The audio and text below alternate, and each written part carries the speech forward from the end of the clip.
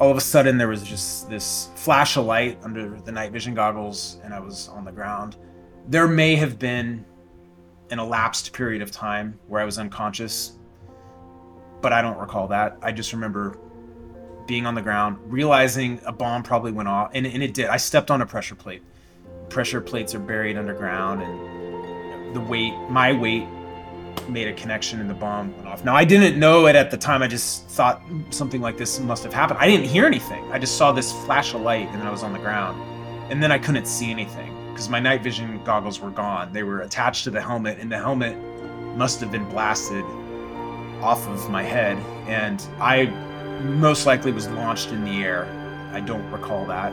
The bomb was actually two 105 millimeter artillery shells. They were wired together. Now, together, I mean, this would have vaporized me. Probably would have killed everybody up there. Welcome back to the Not Almost There podcast. I have an excellent episode for you with former Navy SEAL officer Dan Knassen, whose narrative will move you as it did me. I don't want to give too much away here as Dan tells a lot of his story, but let's say if you want to learn about leadership and strategies from a Navy SEAL officer who also went on to win gold in the Olympics and be inspired along the way, this episode is for you. You will learn practical takeaways from Dan's experience observing good leaders and bad, how to deal with pain when you're struggling, and of course, a lot of mental tips to help you achieve your goals. I'm going to jump right into this conversation with an American hero, Dan Knassen. So get on those shoes and let's do this.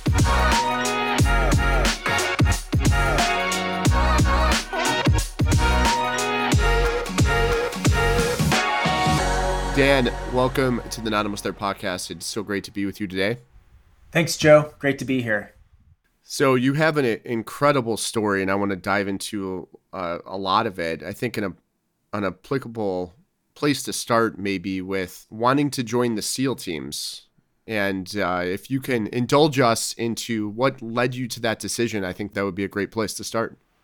Sure. I grew up in Kansas, a place not known for proximity to the ocean, but I actually found myself in high school wanting to go to the Naval Academy, and I wanted to be a Marine. My father served in the Marine Corps for 3 years in the Vietnam War. He did 3 tours, and although I don't think by any means he pushed me in the direction of the military, it's just something I wanted to do. I was informed from books, Hollywood, and then just my father's own experiences. He didn't talk directly of his experience in combat in Vietnam, but he talked about generalities of life in the Marine Corps. And I just loved being outside. I loved playing sports. I loved being part of teams. And so this just seemed like the right thing to do. The question was, do you enlist or do you try to become an officer? Well, I wanted to continue my college education. And so I gravitated towards wanting to go to the Naval Academy, where 1/5 of the graduating class goes into the Marine Corps. I applied to West Point as a backup, and fortunately I got into the Naval Academy, the best one, and that's where I went and after graduating high school, and showed up wanting to be a Marine officer. But the discipline of the Marine Corps, very apparent in 1998 at the Naval Academy prior to 9/11. The Marine Corps is very disciplined, focus on shining boots and creased camis and all this kind of thing. It didn't settle with me so much. And I had been in the Sea Cadet Corps when I was in high school. And this is a kind of junior ROTC, but more geared towards people interested in enlisting in the Navy. And in that program, which is wonderful, I went to Great Lakes, Illinois for boot camp, and eventually got to go to a 2-week SEAL training camp. And so I had this idea of the Navy SEALs in my mind, but I didn't have perfect vision at the Naval Academy. And so I thought that was a disqualifier. I didn't know, I later found out that you can actually get corrective eye surgery. But by the end of my first year at the Naval Academy, my circle of friends, really the people who I just was drawn to based on common interests and common personalities, they all wanted to be selected for the SEAL program. A couple of these individuals were varsity swimmers at the Naval Academy. And I'm thinking I have no chance at selection because I was borderline scared of the water when I showed up at the Naval Academy. I have had Chad Wright on the podcast before, and I've met Chad in person, if you know Chad, and he wanted to be a Navy SEAL, and he had never even swam. So it sounds like you had a similar experience, that you weren't super proficient in swimming, and for me that would be mine too, and I imagine many people, because if you're running and you have to stop for a little bit, you're okay, but you're in the middle of the ocean and water, it gets a little scary. So before we go back, because I want to ask a little bit about high school, what got you over that fear of the water, or what made you want to join the SEALs knowing that you weren't a proficient swimmer? Well, I'll start by saying there's no way I could have got through BUDS, which is basic underwater demolition SEAL training. There's no way I could have gotten through that right out of high school. And many people do. They graduate high school, they enlist in the Navy, and within a year they're already in SEAL training, BUDS. There's no way I could have done that because I just didn't have the skills and the comfortability in the water. But I had 4 years at the Naval Academy, and for a good part of that time, just about every day I would go to the swimming pool. My goal was to try to make the triathlon team.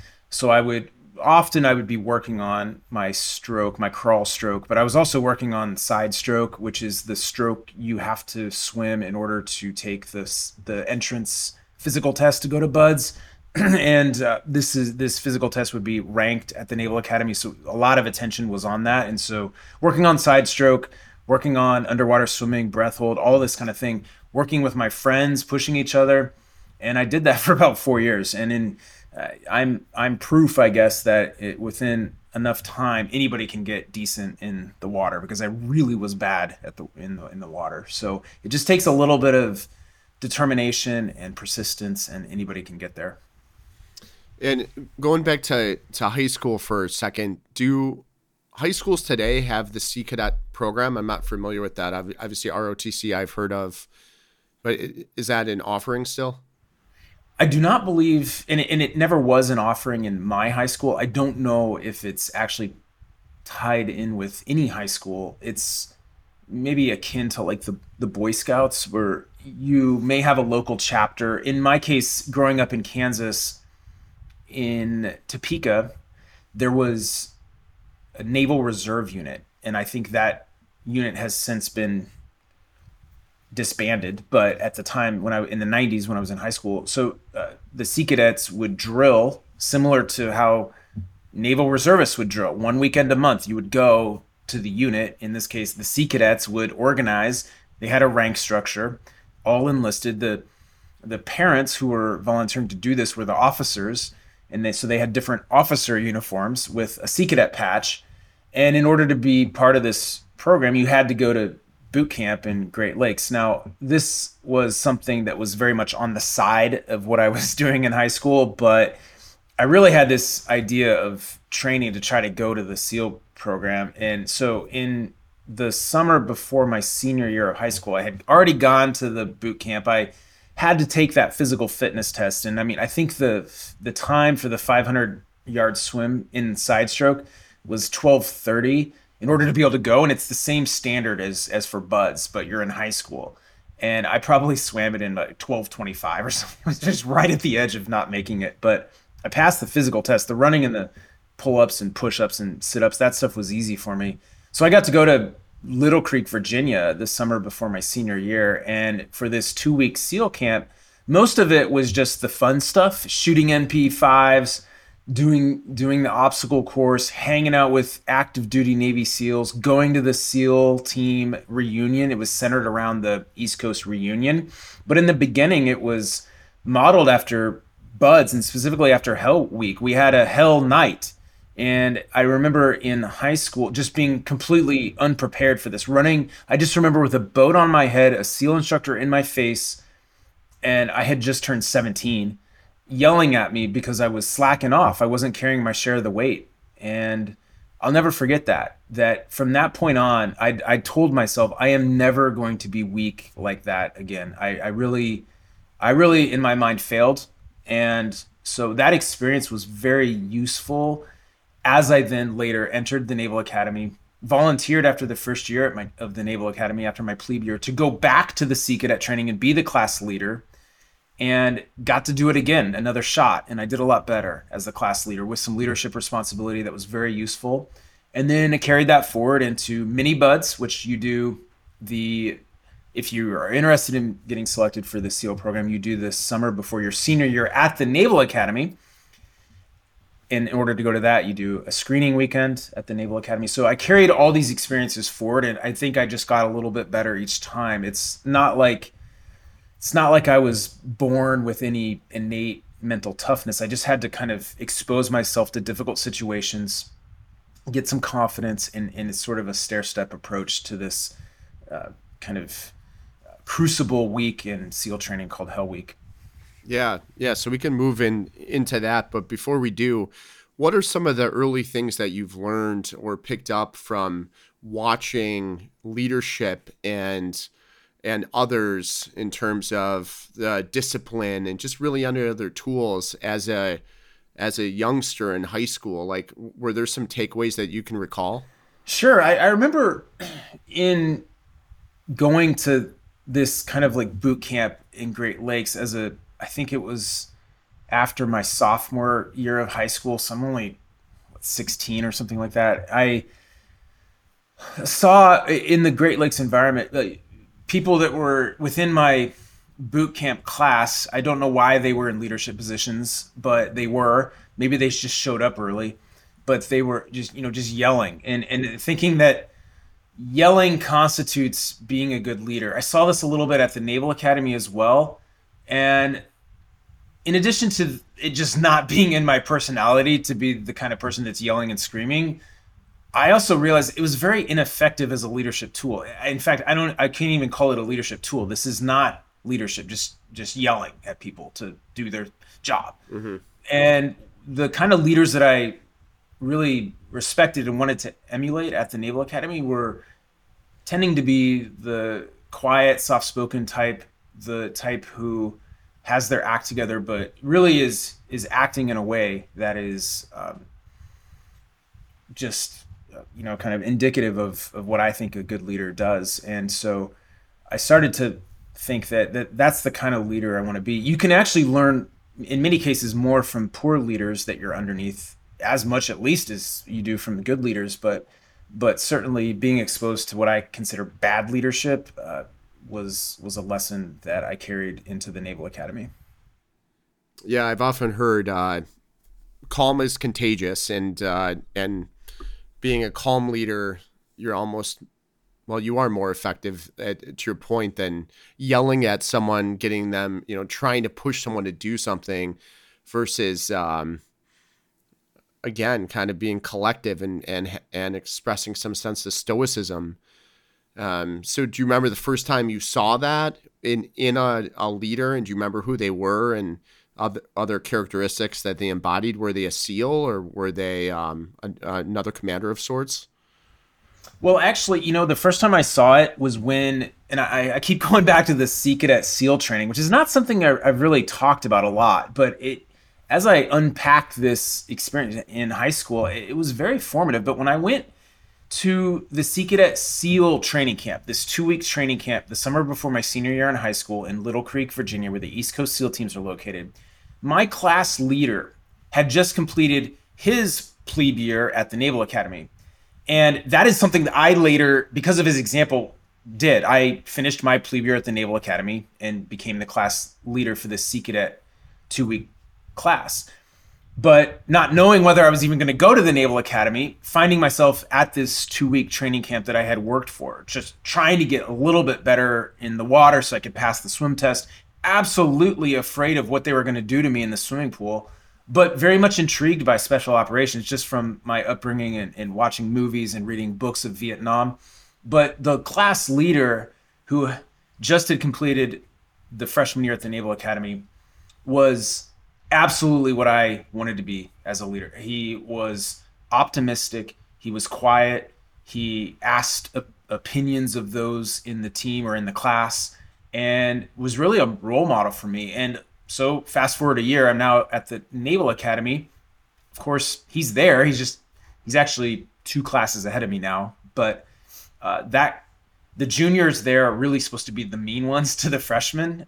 Of any class of upper class that's sophomore, junior, and senior, it's the juniors that are really, really yelling at the freshmen for the entire year, the entire academic year, not just the boot camp phase, which is an indoctrination run primarily by the juniors. But so he's in that class, but he wasn't like that to me. He would actually sneak me out as a freshman. I don't tell the authorities at the Naval Academy this, but he would sneak me out, highly against the rules, to take me rock climbing. No, on a Friday evening, and I would just pretend like I was doing this really long workout session on the campus, the yard they call it. You're not allowed to leave on Fridays as a freshman. You can only leave from like 10 a.m. to 6 p.m. on a Saturday. He would take me to a rock climbing gym.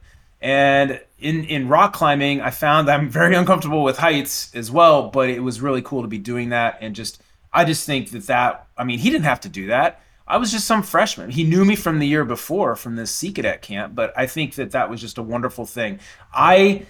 He unfortunately did not get a billet to go to Buds when he graduated, and so at this point I had just completed my sophomore year, and was just absolutely shocked that he was not selected. And he ended up going on to naval aviation, flying helicopters for the Navy, and that's great. And I thinking this is so if he's not getting a billet to go to Buds, who is? And I know his grades were not the best, but he just was such a good leader in that environment. I think he would have been an amazing SEAL officer. Yeah, thanks for sharing that. So, I mean, it just seems you can't really swim. You have trouble seeing. You realize you're afraid of heights, yet I'm going all in. Let's go to Buds. So walk us through. I think many people understand what Buds is. Obviously, it's been popularized on podcasts, television shows. But what's something we wouldn't know? And how was that experience outside of what kind of the normal person would perceive it to be? Well, I think it gets hyped up quite a bit. Because of all this, I remember being very apprehensive. I had worked very hard in the Naval Academy, even before the Naval Academy, to get to this point. Okay, now I'm finally selected within my class. 16 of us get orders out of the Naval Academy's graduating class of over 900 people. 16 out of probably 45 or so who are still in the running as seniors now, have done everything, gone to mini-buds, done the mini-buds screener before that, done the physical fitness test, been ranked, done the peer evaluation, done the interview in front of a panel of SEAL officers and senior enlisted. That was intimidating experience, but they've done all of it, and 45 of us probably, and they're picking 16. I got one of those spots, and on that particular day, I'll never forget that day, just feeling like just ecstatic. But then by the end of the day, I think I was nervous already, thinking, oh my gosh, I have to go. I have to do this now. I have to do it. I'm going. It's for real. And you self-sort, the 16 of us divided into 3 classes because we cannot all go into one Buds class. And I was going to go in the first class. And I think that was a good strategy. I didn't want to see my Naval Academy classmates in front of me in Buds. That is just, let's just do this right away. I moved out to Coronado, California, and the 6 of us from the class were crammed into a small apartment in Imperial Beach, 20 minutes south of Coronado on the Silver Strand. I think so much of Buds has been popularized, as you allude to, but it's long, and I thought that every day was training, but you actually get the weekends off, which they're not totally off. They're physically off. You're not around instructors, but you do get weekends off, which I thought was surprising. I didn't realize you got the weekends off. Well, okay, this is like a Monday to Friday thing. The very end, when you go to San Clemente Island, okay, that's 3 weeks of continuous training with no weekends off, but you do get weekends off. You have time to recover. You need that. You are often sharpening knives, painting helmets, cleaning your room for getting ready for Monday, but you still have it off. And so that was a big surprise to me. And the other thing is that the instructors give you every tool that you need in order to pass Buds. You just have to apply those tools. They teach you everything. They teach you how to run in soft sand. They teach you how to swim with fins, how to do the underwater swim. They give you mental tips to get through Hell Week. They do all of it. It's just you have to take this and apply it. And if you do that, you will get through. I didn't think that they were, by no means are they holding your hand, but I didn't think that they gave you all of the information that you need to know in order to get through. What was the toughest thing about it? The toughest thing about it for me, well, I would say it was the only thing that I came close to failing in that regard. It was life saving, and I actually pool competency is in second phase. That's with the dive tanks, and you're getting exposed to underwater problems from the SEAL instructors. I actually did really well at that, and I did fine on the 50-meter underwater swim. I did fine in the underwater knot tying. As you can see, the common theme, the things that I was worried about, all had to do with being underwater. I did not care about. I was also a little concerned with the obstacle course because of the height, specifically the cargo net, and then the I forget what they call it, but the tiered platform from which a rope comes down, and you have to kind of commando crawl down it. That also kind of worried me, but just from the heights. But really, I didn't care about, or told myself, I don't care about the running. I don't care about running with the boats on my head. I don't care about the logs. Any of that kind of land-based stuff, that doesn't bother me. It's the water. And life-saving is this, really, it's kind of a drown session. You're trying to apply the techniques that the instructors have taught you in order to swim the instructor to the edge of the pool. But my instructor was at least, he seemed like he was a 250-pound linebacker. He played college football, and he had dive weights on a belt around his waist, and he's pretending like he's drowning in the water, and I'm supposed to give the proper life-saving technique. And I remember I got him back to the edge of the pool, and he said he was underwater the whole time. Fail. Okay, I have to do it again. Got another, maybe not that particular instructor, but a different one. Again, fail. So now I'm up from the third try, and this is like, if you fail this, you're out of your class. You go before a performance review board where they decide whether to keep you in training as a rollback, so you go back to the next class, waiting 3 months for that, or you're out of training, you go to the fleet, this is done. And so, I mean, it's all on the line right now. Third try, life-saving. And I had practiced over the weekend, and had told myself, it doesn't matter if I drink half of this Olympic-sized swimming pool, I am keeping the instructor's head above the water, whatever it takes. And I was nervous, but I did what I needed to do, and I got to the edge of the pool with the instructor, and it's that critical moment that you're going to say pass or fail, and he said pass. I was just so relieved. But beyond that, there was a moment in Hell Week where I really was pushed to my limit, and there was a combination of pain and frustration, and I didn't know when the event was going to end. I was in an unspeakable amount of physical pain, and that was a moment where, from frustration, I might have succumbed to the temptation to just screw this, I'm done, I'm out of here, but I didn't. And I got through that particular moment. It was under a telephone pole. My arms felt like they were going to rip out of the shoulder sockets, and we were in last place in a race, and I had instructors in my face, and they were just yelling at me. They're going to kick me out of the program. I'm a horrible leader, all this stuff. And why can't I get the team to perform better?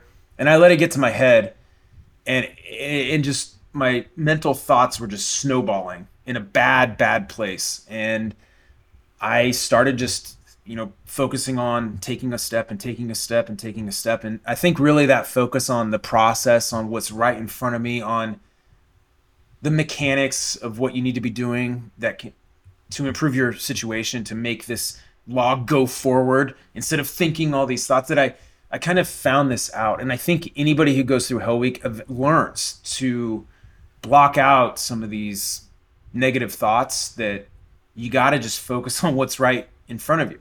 And I learned that lesson, and that was a very valuable lesson for when events that are maybe out of your control, and you don't know when they're going to end, when this is all occurring, that you can just focus on technique in ski racing, focus on mechanics of what you can be doing right now to get through this moment. And that is, I guess, the essence of being in the moment, as they talk about, be in the moment.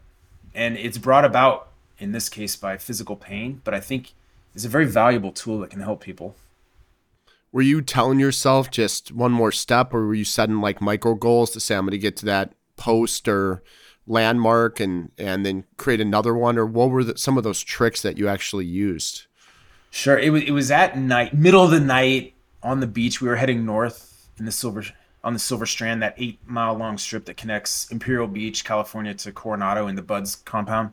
And I had no idea really what time it was, and I had no idea when the race was going to end. And we were in last place, as I said. It's soft sand. There weren't really markers. I do think that a visual approach would have been useful. Make it to that gate or make it to that fence post or something like that. But it was the middle of the night. You could hardly see anything. And so I was just kind of telling myself, at first it was like, okay, take some steps. You can quit if you want. Okay, take some more steps. I'm not ready to quit.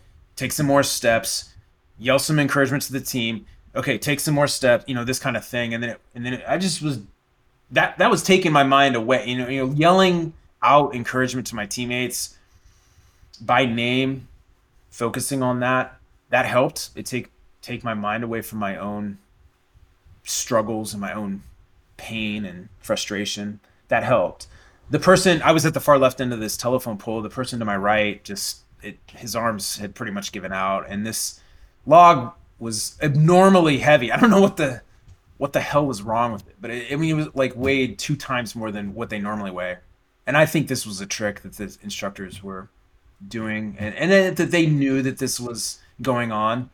But we were in last place, and it's not a good place to be in Hell Week, because when you're in last place, when the race, first of all, the instructors just swarm on you with the megaphones. But then when you do eventually finish this race, you get hammered. Now, in this case, the punishment was actually rest for me, because I had told myself that anything is better than being under this telephone pole. But they want to drive home this lesson that losing in combat has dire consequences. You have to find ways to win, whether it's cheating, and if so, don't get caught, but also just in your mind, finding the mental strength to carry over into physical strength and performance to win these races, because losing is not. And if you string together a bunch of losses and how you're just making your life so much worse than if you can be one of the teams that's winning. And then you get a little bit more rest while the other teams are getting punished, and go into the next race and you're a little bit more fresh. You can win that race and then win the next and win the next. And that is a much better Hell Week experience than being at the back and losing everything. But I think that ultimately, when I got through that telephone pole race, and I didn't quit. None of my teammates quit in that moment, because if they did, they don't stop the race and add a couple to make sure you have 7 people. Like, if 2 people stepped out, it just makes the pole heavier. Yeah. I mean, we needed everybody to hang in there. Quit later, do not quit now. You're yelling at people. Yeah. But I didn't have the slightest thought of quitting for the rest of the week, because I got through that experience, and everything else by comparison seemed rather easy. So Ed, as a leader, two questions. One, how did you motivate your team? Because you were leading that team and you guys were in last place. So what are some things that you say to them to either get them to push, get them to hang on? And then secondly, just, you came into this as an officer. Did you have more of a target on you because of that? You do have more of a spotlight on you as an officer in BUDS training. And BUDS is not a leadership school. However, if you are an officer failing at a leadership, that this just accentuates the spotlight that's on you, and you can be driven out of the program for just not leading well. And also, fundamentally at BUDS, you're leading by example. So if you're failing things as an officer, it's not a good example that you're setting. So I do think, however, that as an officer going through BUDS, if you own this leadership role and really take it upon you to be a good leader, it actually makes your experience a bit easier, because you're focused on your team. How are they doing? And that's a trick. You can say, hey, Billy, we need you to give it a little bit more. Come on, don't quit. We need you. We need you. Calling out someone by name, that's a technique in the moment of stress, like, a log racer under a boat. You can do that if you're thinking about your team, the welfare of the team. How are we doing? How is this person doing? He seems pretty quiet right now. I'm going to try to pep him up. What that does, in addition to helping this person and helping the team, it actually takes your mind away from your own pain and discomfort and struggles. And so that really, that was a good leadership lesson for me, that fundamentally leading by example is important. And as an officer in the SEAL community, you have to have your basic skills together. I mean, you're going to be judged based on how you're shooting, how your kit looks, your physical fitness, your land navigation skills, competency. This is just a base level for an officer to have. Yeah, no, that makes a lot of sense. So you get through BUD/S. I know there's a lot more training you have to go through before you get your Trident to become a SEAL. Then you're in the SEAL teams from 2003 to 2009. Walk us through kind of that experience, and then we'll get to what happened in 2009. Sure. I finished all the training, and now I'm just, I guess, officially a SEAL, but you show up at a SEAL team and you're just a new guy. And on top of that, a new guy officer. And in this case, this meant doing a lot of paperwork, administrative things. I started deploying as a junior officer. I wasn't initially in a platoon. And then I came back from the first deployment, which was not to Iraq or Afghanistan. I thought, because 9/11 happened my senior year at the Naval Academy, I thought if I get selected for and get through SEAL training, I am going to Afghanistan.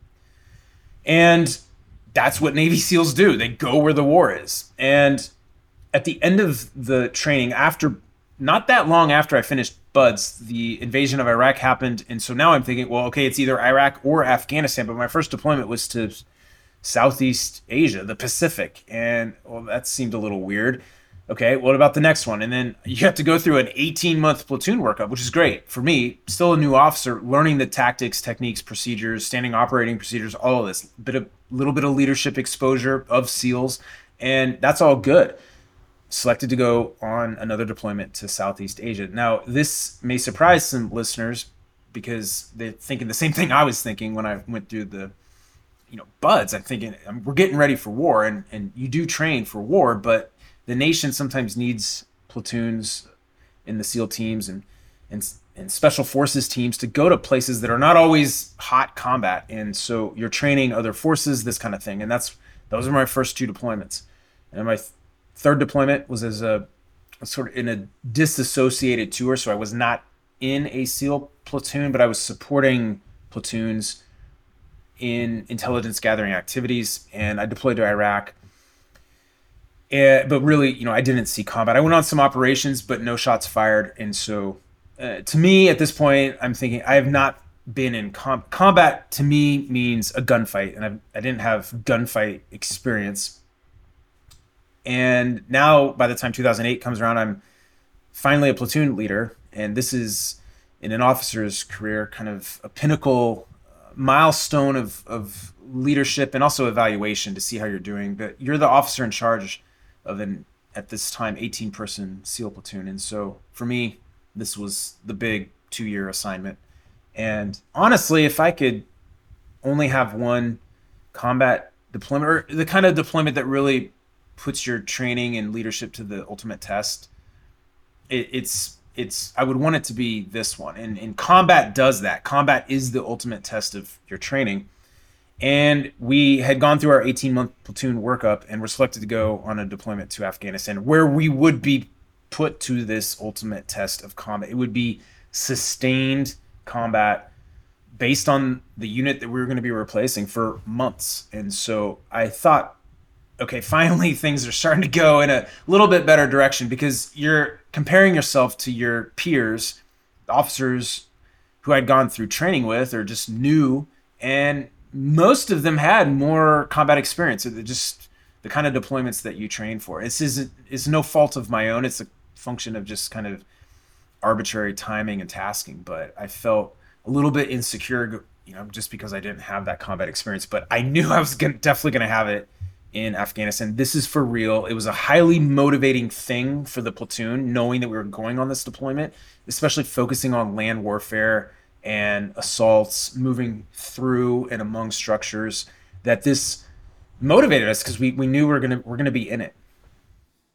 How are some platoons picked to go and others aren't? Is it luck? Is it based on skill? How does that work? I would say, I mean, I can't put myself in the mind of a commanding officer of a team who's an O5 in the Navy or the senior enlisted, the master chief of the team. It's on them and their leadership of the team, of which there are multiple platoons, to decide. Now, if you have a demand, there's also just the needs, and so the tasking order, I'm sure, comes down, and you have to fill the order across multiple areas of operation. And if there's one area of operation that's really heavy in combat, you don't necessarily get to put all your platoons there. It's you get to choose one or maybe two or maybe three, or however the tasking order is phrased. But you're probably going to put the platoon or the platoons that performed best in land warfare or assaults into that combat deployment. So there's a bit of that going on, but you don't necessarily, the phase of events in Iraq and Afghanistan is always changing. There were platoons that were going to do protective security details, and maybe 6 months later, the platoon that's going to replace them is just getting reassigned completely to go do direct action operations. So there's timing, and then there's luck, and there's also performance as well. Got it. So then you get there, you're excited. Was it like what you thought? Well, I got on the ground in Afghanistan in early September. Now, as a platoon leader, it was important that I deploy in advance to the rest of my teammates so that I could get on the ground early, see how the unit that we would be replacing was planning and conducting operations, so that by the time the rest of my teammates arrived, I'd be in a position of a few weeks on the ground, had gone on some ops, this kind of thing. So I deployed in advance to the majority of my platoon mates, my teammates. So linking up with that unit in country, they had an operation that they had planned and it was ready to go. They were just kind of waiting for us to get on the ground. We got on the ground, spent a couple days there, and this is called a turnover operation, where the incoming leadership, i.e. me and some of the others from the task unit, came in, and we were just going to kind of shadow on an operation, see how they planned and briefed the operation, who are the relevant players, because it's not just us. You're working with intelligence, you're working with the pilots, you're coordinating perhaps with infantry units and other units that are in the battle space. So you're just meeting all these relevant people, sitting in on the brief. How is it getting planned? How is it being rehearsed? This kind of thing. And then you're going to go on the operation, not in a leadership capacity on this one, but maybe on the next one. Maybe the outgoing unit is going to shadow the incoming unit, this kind of thing. It's kind of a gradual phased turnover. And of course, these are dangerous operations because you have incoming and outgoing and this kind of thing. So earlier that day, we went into the mission briefing and went over the plan. And the plan, generally speaking, on this assault operation was to go after a Taliban bazaar where IEDs, improvised explosive devices, and a lot of drugs were being produced. So just a bad place. It's kind of a Taliban stronghold in southern Afghanistan. We're going to assault it. And this is going to be about a 40-plus person assault conducted via helicopters, but with kind of, sneaking in, so to speak, so that we could be quiet. Do it before or right around the time that it becomes first light. But prior to that, I'd be tasked in a kind of sub-element. There were two key pieces of terrain around this bazaar that had a commanding position. I was tasked to go with this element of 10 or 12 people to get to the top of it and to hold that terrain. So we're going to have a commanding overwatch position, and that generally was the plan. When we had completed this mini objective, we'd radio down to the main assault force and then at some point prior to daylight, the target assault would commence. That's generally the plan of this operation. This might be a silly off-topic question, but like the topography, what you thought of Afghanistan, did it match up with your vision, what you've heard, the intelligence, or when you step on the ground there, is it completely surreal and different? I should say, and I didn't tell you this, but in my major deployments, I had not gone to Afghanistan, but I had done 2 minor augmentation kind of tours of 2 months each. So I had been to Afghanistan, not in a gunfight, been on some operations, but I was in a different part. Now I'm in southern Afghanistan, and although I had kind of gone there doing the other augmentations, I had not gone on an operation like this where I would most likely get in a firefight. We knew, I mean, based on this operation, just in this area, we knew on this first operation, and understandably and correctly, they wanted to expose us to a firefight because this is what we're going to be doing. You know, this is a turnover operation. The incoming leadership needs to know what it is like to be in a firefight because you need to marshal those resources. You need to know how to do it. And so we knew we were going to get in a firefight. And so this is to that extent, yes, it's a little bit new. I had been in country before, kind of knew what it looked like, but I think in the past operations, it was like if everything goes well, there's not going to be a gunfight. But in this one, we knew there was going to be, and it would most likely be in the daytime. Got it. So walk us through what happened that night then. Sure. So we ended the briefing, and at some point we went to the flight line to load the helicopters, 2 helicopters, and we took off. And it was, I'd say, as I recall, about a 35 or 40-minute flight. You know, you're sitting on the helicopters for a while. You get off the back, and they depart. And then we started foot patrolling, and we're moving with a sense of purpose, but trying to be quiet. And when we got to the point, I remember the element that I was a part of detaching from the main assault force. We went to the hill that overlooked that target compound, the bazaar.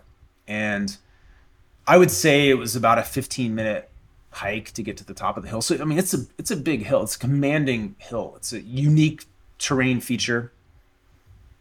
We're working our way to the top, kind of going single file. We were following a Navy explosive ordnance disposal technician who's sweeping the ground for anything buried.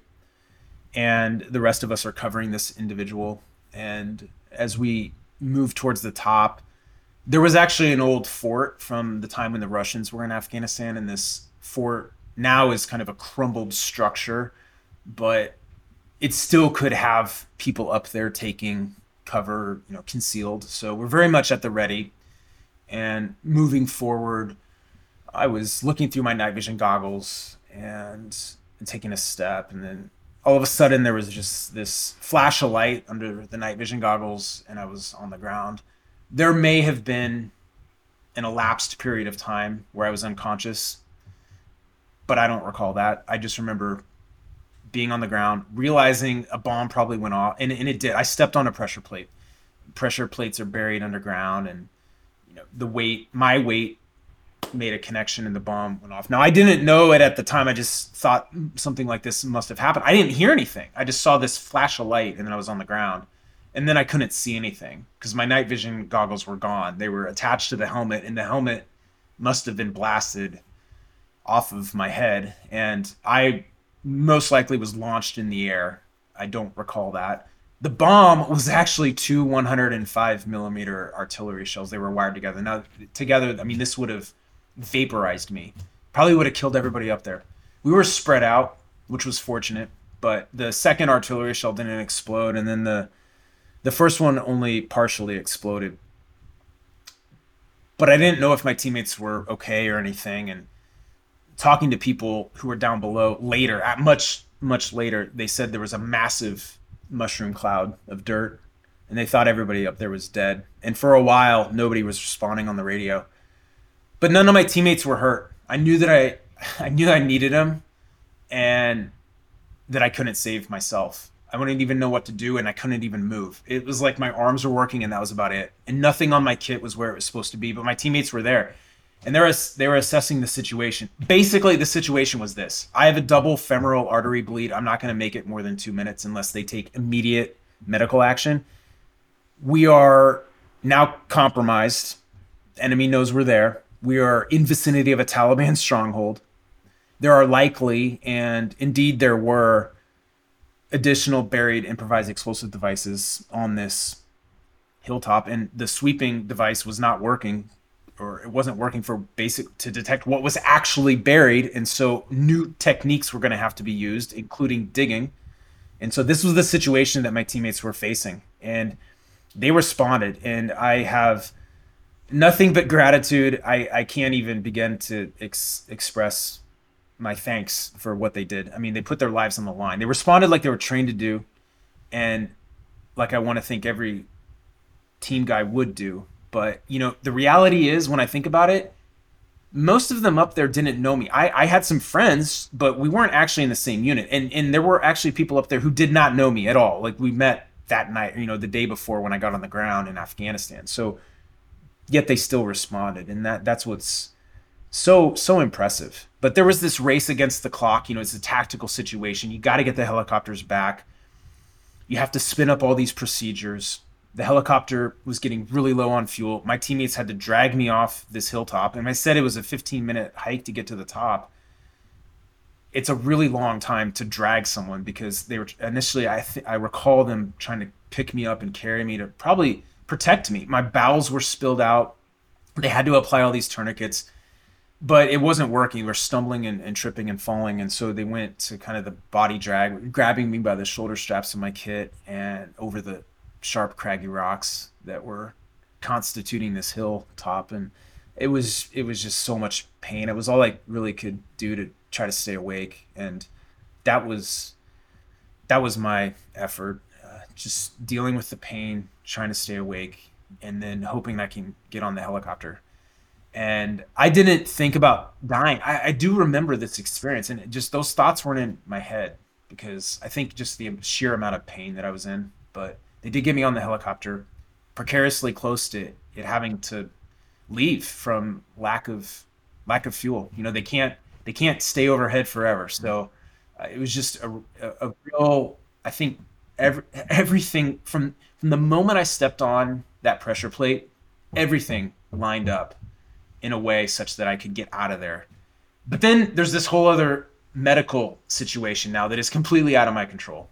Well, Dan, I'm so sorry that happened to you, and it's just incredible to hear the story and how you fought and how your teammates, and I'm glad you said it, because I've studied your story a bit and knew that it wasn't necessarily your platoon that you were in charge of. These were essentially, I don't want to say strangers, but people you had just met, which is what you just alluded to. And for them to step up and for you to fight through is just absolutely incredible.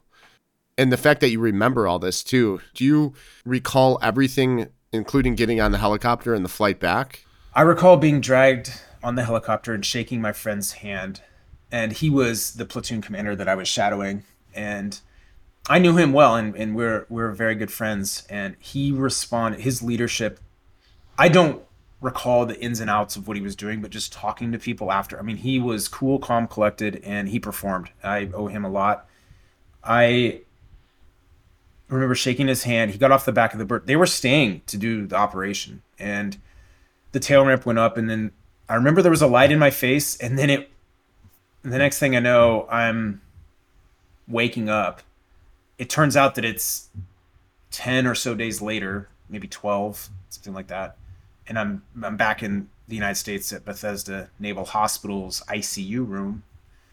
But I didn't know any of that. The next thing I know, I'm waking up and my mother is right there looking at me, and I was thinking, oh, I my mind was clouded, but just think, what happened? Where am I? Because it was just like instantaneous time travel almost, because it's not like falling asleep for 10 days and having this sense of being out for a long time. My last memories were getting dragged on that helicopter. I've been transported back to the field hospital. Things were really close medically. I mean, professional doctors on site saying maybe I'm not going to make it, but got a little better and a little better and a little better. And eventually, going through the various echelons of care, working my way back to the United States. But I woke up in that hospital, and then figuring out what had happened to me, figuring out I had gone through all this. This is starting this kind of a new chapter, most of which is taking place in my mind. How many surgeries did you have to go through during that time period? I don't know. It's definitely in the dozens. I'm guessing 35 to 40, but I don't know. That may be low. It may be. It's probably not high. It's probably that's not yeah. It's if anything, it's probably low. But I went through many surgeries. A lot of them happened in Afghanistan and then in Germany, and then they were happening when I was in this medically induced coma, and then they were happening when I woke up. I woke up and I found out that my legs had been amputated. I mean, that's tough to hear. I think maybe I knew, but I don't know. I asked someone whether they were gone. I wasn't looking down that. I had lower body was covered in blankets, and I know that my mental processes were distorted right now because of everything I was on, painkillers and stuff. But when that person said yes, I'll remember that as well. And it's just hard to hear that. It's hard to then think about it. It's hard to think about what is your life going to look like. And then I found that I actually have a lot of other things going on that are the least that make the double leg amputation the least of my concern right now. That most of that I'm alluding to is actually internal injuries. This blast essentially hit me from behind between my legs, and so I had a massive wound, basically through my rectum. I mean, just blew out. My bowels had been hanging out, so all of this, my bladder had been burst. My urethra is gone. I have a colostomy bag, a bladder bag. All this stuff had to be put back together internally. The doctors, I mean, the gratitude for them. Many of them are nameless and faceless people. Although once I've woken up, I now know my doctors, and they were awesome at that level at that time in 2009 at Bethesda and at Walter Reed. They were two separate hospitals, but the doctors were kind of going back and forth, and they had so much experience at this point, and they were so good at what they were doing that I owe them a lot. I owe them for the length of my limbs, that I didn't have some sort of a infection that can then now, next thing I know, I'm amputated through my hip. So this is routine now of surgery 3 times a week. I'm doing 25 to 30 something hours a week of surgery time, week after week in the ICU. It was tough, no doubt. And Dan, at this time, I know your mother was there, and I know your sister played a big part in your care later. Were you married, or do you have any children at this point? No, I was single, and that's kind of the way I liked it as a SEAL officer. Just focus on deployment, focus on my job. I was of the mindset that as a platoon leader, leading troops into battle, that I just didn't want any distractions. Now, of course, my mother and sister are very important in my life, and this put them through a lot. My sister had just moved to New York City, graduated college. She was just 22 years old at the time, and she quit her job to be my caretaker because it came up very apparent to her as a nurse that I'm going to need some help, and it's going to take a long time. And so my mother had been given a lot of vacation. Employees donated vacation. Fellow coworkers donated vacation time to her.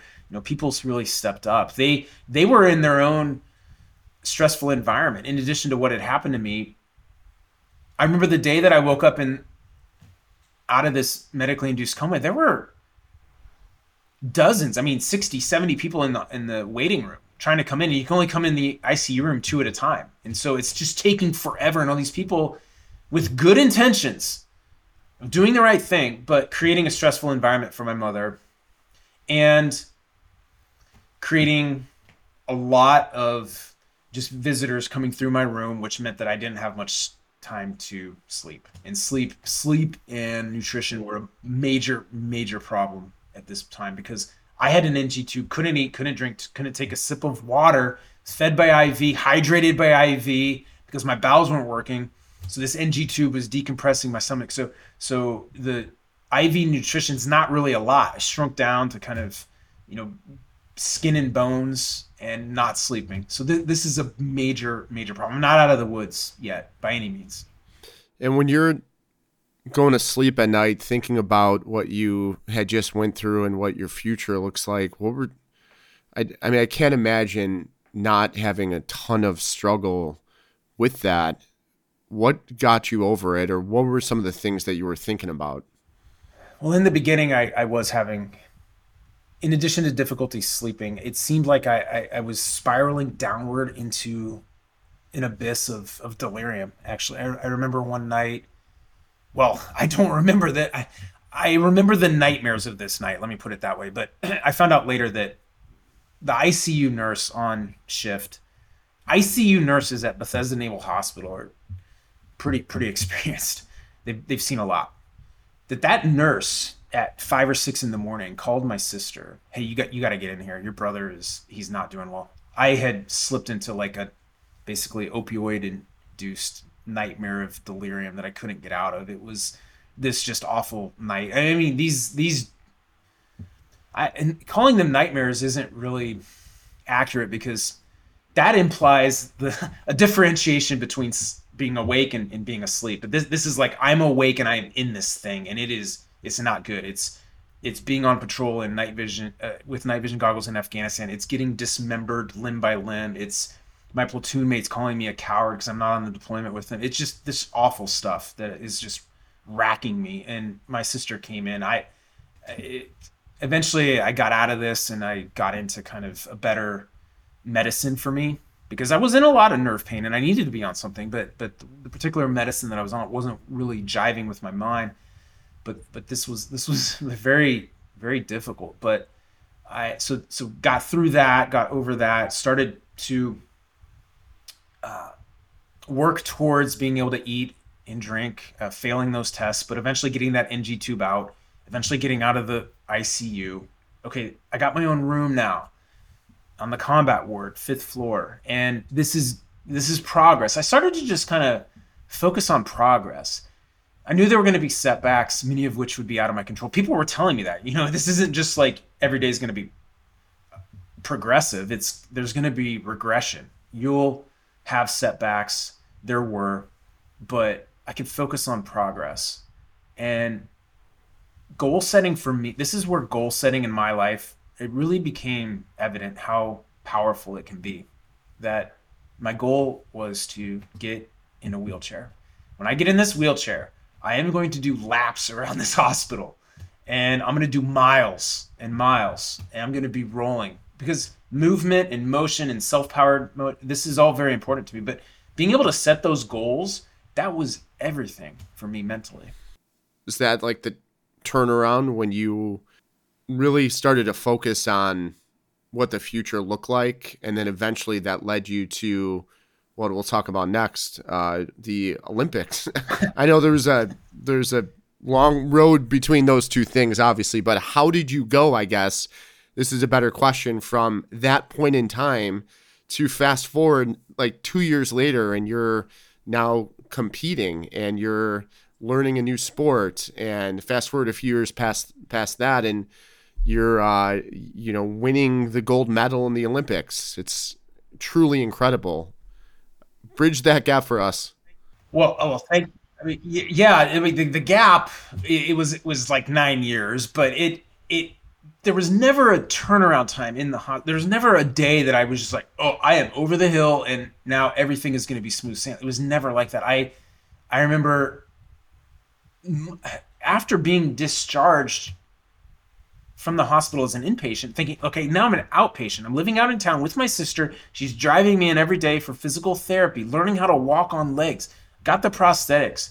They're short in the beginning. You'll eventually get knees later. This is great. I've got some momentum. It's awesome. And then all of a sudden, my stomach starts getting bigger, a little bit bigger, a little bit bigger. What's going on? Eventually, I look like I'm pregnant, and my sister is, you gotta go in. And this was a time when the hospital, it was the holidays actually, so I wasn't going in on a daily. And it was like I tried to drink some water, and I would throw it up, and I look like I'm pregnant, like 6 months pregnant. What the hell is going on? And she's like, you are going in. And I didn't want to go in. I'm like, they're gonna put the NG tube back in me. I don't want to do that. You're going in, and so I go in, and it's now, by the time I'm admitted and everything, there happened to be a major snowstorm hitting DC that night. I went into an emergency surgery that was 14 hours, and I came out of that in the hospital, in an inpatient, my abdomen completely cut open again vertically. All that core work I had done, it's all gone. And, I was just backed up. My bowels weren't working. And so this is a major setback. And NG tube is back in. I thought I was over that, but it's just one of these things out of your control. What can you do? Eventually getting better again, eventually getting back to the point where I was, but that was going to take is a few weeks of setback, maybe a few months. I don't know. But, I just focused on the progress. And when I did get the prosthetic legs, I thought of it as being a sport that I could do. It's training. I know if there's one thing I know from my time in the SEAL teams, it's not gunfights, but it's training. It's training to be better. And every time you complete a cycle or a deployment, you start back up again. You train from the basics and you work your way up. Now I'm just 29 and turning 30 and working on the basics, walking. I'm going to eventually get prosthetic legs that allow me to run. I'm going to focus on that. And when I did get them, it's training. I'm going to start at the basics, running 100 meters, running 400 meters, trying to run a mile continuously, trying to run that mile faster, trying to run a 5K, signing up for the Army 10 miler, having my platoon mates come and run it with me. Like that was meaningful. But all this stuff is training. It's training. That's what it is. What it does for my mind is I can focus on what I'm going to do today to make myself better. And training eventually migrated into training for the ski team. I had been exposed to cross-country skiing. For so many reasons, cross-country skiing is the right sport for me. Combining that with biathlon, skiing and shooting, being in the woods, being part of a team, physicality, long-term goals, training for those goals, putting your skills to the test overseas. I could go on and on about why I got into the Paralympics, but specifically cross-country skiing and biathlon. But that it just was training, and I love training. And I think many people can talk about this, but I am a firm believer that athletes or anybody focused on some kind of competition or sport, you focus on the actual process. Like I say, just taking a few steps at a time under that telephone pole or focusing on what I can do today. There's a training plan. It all makes sense. It has cycles, and you just start to see progress, but you put your faith in that. And I think that can tend to displace some of the negative thoughts that can be in your mind if you just focus on what you need to do right now. What does the training plan have me do? And that's eventually this momentum that gets created, it eventually did result in a gold medal in 2018 in biathlon. And even that was not the end result. It just, that day things lined up, and there were people in my career who, if they had been on the start line that day, they would have probably beat me if they had an average performance. But on that particular day, on that start line, I had a good race, and it was a race that was better than the people that happened to be on that start line. And so there's a lot of things that are out of your control as an athlete.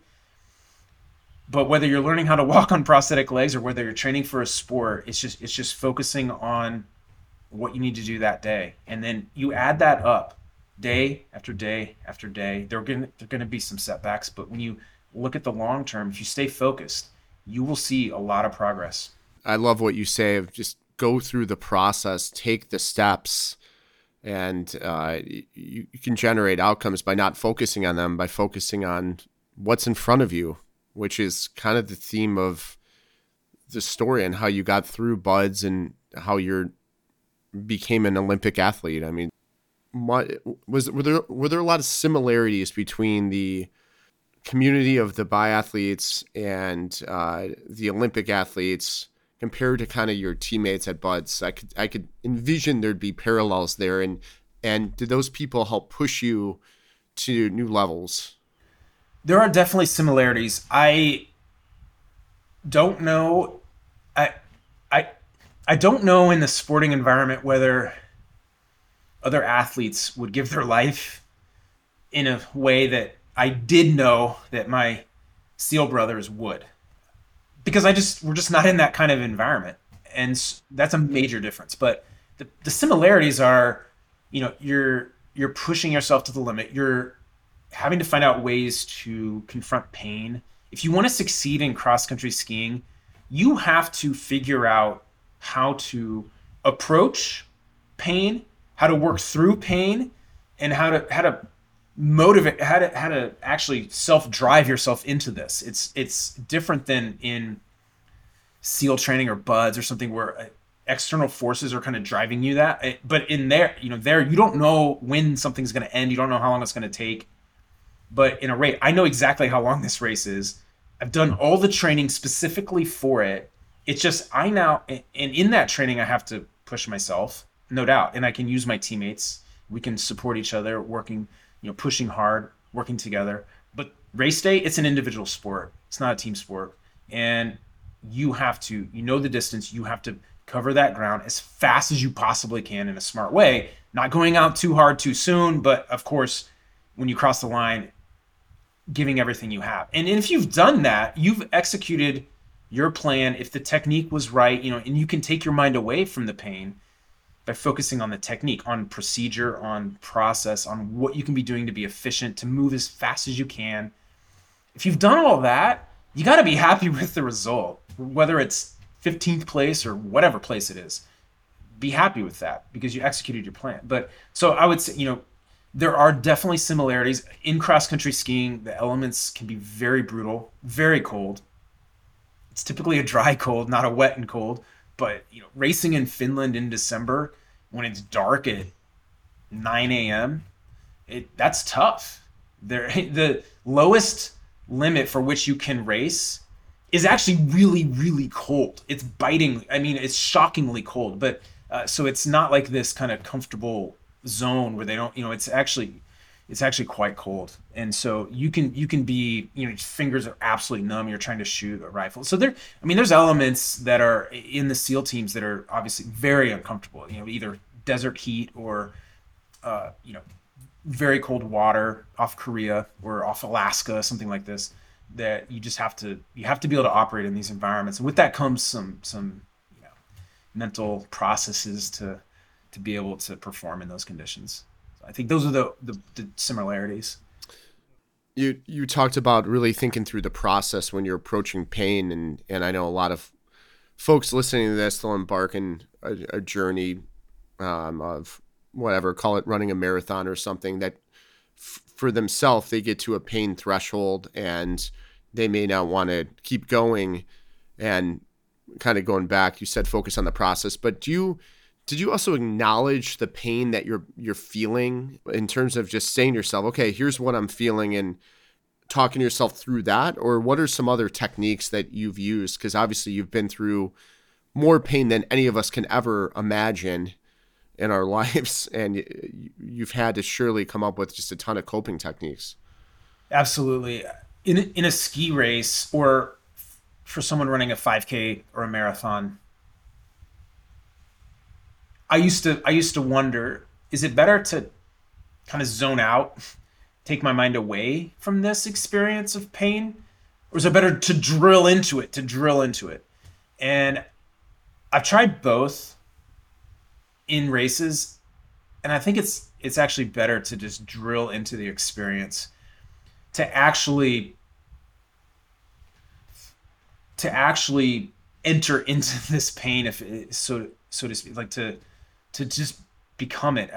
I don't know if this makes sense, but in cross-country skiing, there is a lot of technique, and you're dealing with the pain, but as a corollary to that, there's a lot of technique involved. There's the tempo of your poling, there's the timing of the core hit with the pole plant, there's the follow through, there's the glide, like letting yourself to glide, there's terrain, whether you're climbing or you're descending or on a flat. And if you can focus on everything that is technique related in correlation to the terrain that you're encountering, that I think is drilling into it, and that instead of like just taking my mind elsewhere, but checking in and saying, what can I be doing right now to improve this situation? And then you know that this is going to end.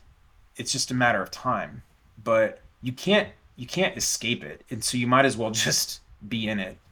Focus on what you need to be doing. And for anything, even running has a lot of technique. So my advice would be to really learn that technique, learn the technique that makes sense for you, learn how that technique relates to terrain.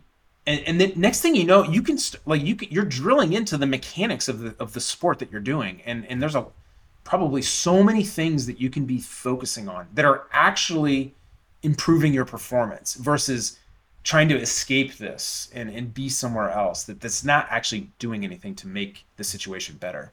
I found over the last like couple of years when I'm had some pain in whatever I'm doing, just to focus on it and really just ask myself, like, what am I feeling? Like, is this pain or is this mental? And kind of working yourself through that. I've found that to be very helpful. I know you're extremely humble and you're very goal oriented. Along the way, I know we don't have all day to talk through this, but you got 2 degrees through Harvard somehow. There has to be a moment though, and I know you looked at and you've made comments about the medal just being like, hey, this is just this tangible, like, I don't want to say arbitrary, but you didn't make a big deal about receiving like a medal. And I know deep down you must feel at least some sort of accomplishment, but when you were standing there and put it on you, even though you're still focused on the next thing, what was that feeling like? And did you have a sense of accomplishment, at least for a small amount of time? Oh, absolutely. I did. I did. And it was a very proud moment internally, but I do have to balance this out with, I have, you do think about your teammates and not all of them had good races. And this is the thing in an individual sport like this, like, okay, I had a good one. And, it's not a team sport in the sense where if one athlete wins, that everybody wins. Now, maybe, I mean, truly selfless people. I have to admit, some of my struggles are when a teammate does better than me. That's tough because we are in competition against each other, but we've all worked together. So there's an interesting dynamic, and it's obviously a different dynamic than in a SEAL platoon, where if the platoon wins, we all win individually. If my teammate in the platoon wins, we're winning together. This kind of thing. So you're balancing it out. But so I'm trying to keep this internal. I'm not trying to be too externally happy or anything like that. And I do remember this was when I did get the gold medal in biathlon. It was the first race out of the series, and so I was and I had 5 more to go. So race the next day, very focused on that. And I don't know that I soaked in the moment to the full extent that I could have, but a few weeks later I got to throw out the first pitch at opening day at the Red Sox game in Fenway, and I soaked that one up because it's all, the experience is over. And that, for me, that was more of my gold medal moment, I think, than right then and there on the podium. But it was, I mean, when the Star Spangled Banner was playing, I mean, that's a moment. And I'm thinking about this whole journey, and at this point I feel like it was 8 years of training, and the coaches, and just my own moving out to Colorado, training out of a barn, and putting in a lot of hours, unobserved hours that doesn't ever get seen. But that kind of work, doing that work, and what was it that made me move out to Colorado less than, actually a 1 week less than 2 years after this injury to start training for this sport? What was that? I don't know, but I'm proud of it. And that's the kind of thing I was thinking about when this podium ceremony was happening. And then just how lucky I am to still be here and to race, to represent the United States in this tough sport, and how it's just something I want to keep doing. I don't want it to end. I don't want it. If I could do cross-country ski racing and biathlon for the next 20 years, I would. But I don't want it to end. But it does end. So what's going on with the Olympics? What are you doing now? Sure. I competed in the 2022 Paralympic Winter Games recently, a few months ago in China. And I don't know that I would be around for the 2026 Paralympic Winter Games in Milan, Italy. Although Milan sounds awesome in comparison, just as a classic ski venue. China did an awesome job creating the venue and everything, but we had the COVID protocols. It just wasn't the most fun thing. But I think Milan in 2026 would be amazing. But again, I don't know that I would be there. I know that I want to do another ski season. And the interesting thing for me in the games in Beijing recently was that I wasn't performing to the extent. I think that I had a couple really good performances, but the results were not to the same extent that they were in 2018. And so, you're kind of feeling these mixed emotions. A couple races I know were really good races, but they weren't the same. The field is different, this kind of thing, not getting medals and dealing with all that because so much of everything is focused around medals. And I say it's about your preparation, it's about your training, it's about focusing on the plan. And then on race day, focusing on what you can do right now, focusing on technique, focusing on what you can control, being present, not worrying about something that may have happened that wasn't ideal a couple minutes ago because it's done, it's over. Focus on right now, and your future moments in this race will be good. And cross the line knowing you gave it your all that kind of thing. And then a race happens and I'm sixth place. I know I did my best. I know I raced this thing as hard. I was it was a long race, 18 kilometers cross country, and yet still feeling a sense of disappointment because maybe it's around external expectations. I don't know, but I was experiencing all that. At the very end, I was named to the mixed relay team, 4 by 2.5 kilometer, and I was leg number 3, and we unexpectedly won a gold medal. I found that in my leg, in a sport that you do have to learn how to push yourself into deep, painful places, that in that race, that leg that I was skiing, that I was going perhaps deeper than I had gone before. And that is because it was part of a team. Several months later, I know why this was happening. I was fighting for every second, and we're in 4th place at this point, to try to get the anchor individual the best turnoff that I could. And so I can honestly say that having won a gold medal individually and having now won a gold medal as a member of a relay team, that the experience of it as a member of a team was more special.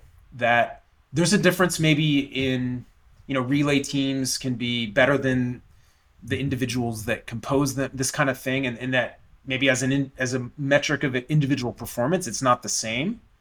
I don't care. It felt better. It actually was a more special moment because this sport is so highly individual that to now be part of a team and to have that kind of a performance where we just had an awesome day. And to be part of a team, that's what it's all about. When you can feel like you're part of a team, your performance will rise. Yeah, that's awesome advice. And it feels kind of serendipitous for you because of your experience with the SEAL teams and how much of a community that is. And then you win gold in the relay team. So I love that kind of went full circle. Thanks. Well, Dan, I can't thank you enough for spending the time with us today. And your story is incredible. You're a hero in many ways. And I just thank you for sharing your wisdom with the audience today. I'm really looking forward to watching you and cheering you on in the future as well. I appreciate that, Joe. It's been great to have this conversation, and I appreciate the opportunity for it. Thank you. Thank you. Thank you, Dan, for sharing your story. It is truly amazing, and you are an American hero. And thank you for listening. If you got something from this episode, please spread the word and share what you've learned. You can tag Not Almost There on social. It's pretty easy at Not Almost There. Also, check out our website where you can listen or watch all our previous episodes at notalmostthere.com. I also wanted to take this moment to tell you about a new venture I'm starting. I believe the dots in life connect backwards. And this podcast led me down a path to creating a whole different animal that's launching in October of this year. The business is called Go Brewing, and we will be making a craft beer that is better for you. My team and I have been working on this concept for over a year, and I have to say I am pumped for you to see what we are up to. We're opening a 6,000 square foot brewery in Naperville, but we'll also have online sales starting in October. If you want to find out more, we created a landing page at gobrewing.com. As we ramp up the website, it is our mission to provide a beverage that will satisfy your cravings at a fraction of the calories. Please check it out when you can. I will share more about this venture in future episodes. For now, thank you again for tuning in. Until the next time.